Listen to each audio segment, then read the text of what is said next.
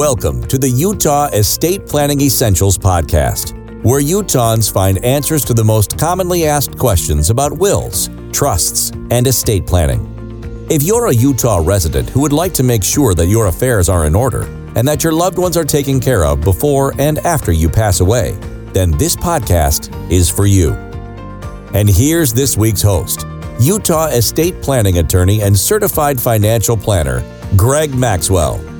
Hi, this is Greg Maxwell with Amicus Law Firm. We do estate planning for individuals and families here in the state of Utah. We get a lot of questions from prospective clients about long-term care expenses and the best way to help plan for and prepare for long-term care. And it's really interesting. A lot of people think, hey, I know I need an estate plan. I know I need to have a will and a trust and that kind of thing set up for when I pass away so that I know what happens to my assets and, potentially my minor children and things like that if and when I pass away. But a lot of people don't think about what's going to happen to them and their assets before they pass away. And so a lot of estate planning has to do with what happens before you pass away while you're still alive. And one of the biggest drains on assets for elderly people, especially in their later years, is long-term care expenses. And so part of estate planning is long-term care planning. And so what we do, especially with, folks that are 50, 60, 70 years old in that range, is really talk to them about, okay, what can we do to help plan for those expenses that may be coming?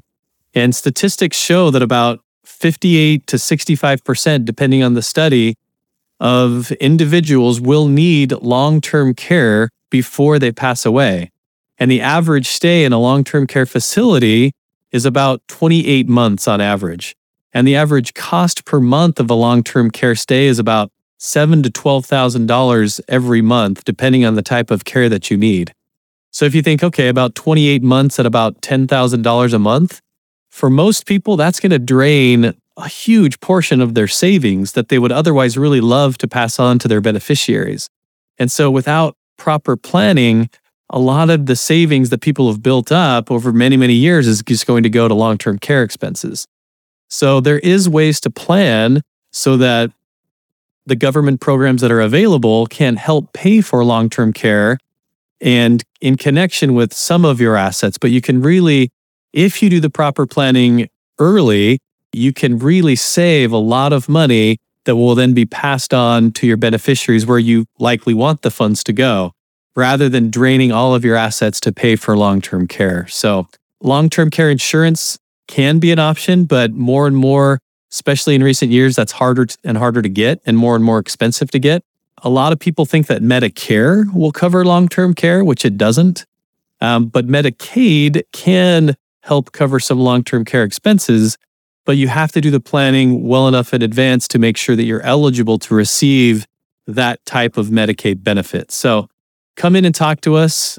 It's a really important planning strategy that can really save a lot of assets. It can really take a lot of pressure off of you and your heirs financially. And it really just helps give you some peace of mind knowing that you have a plan for what's going to happen later on in life if you do need long-term care.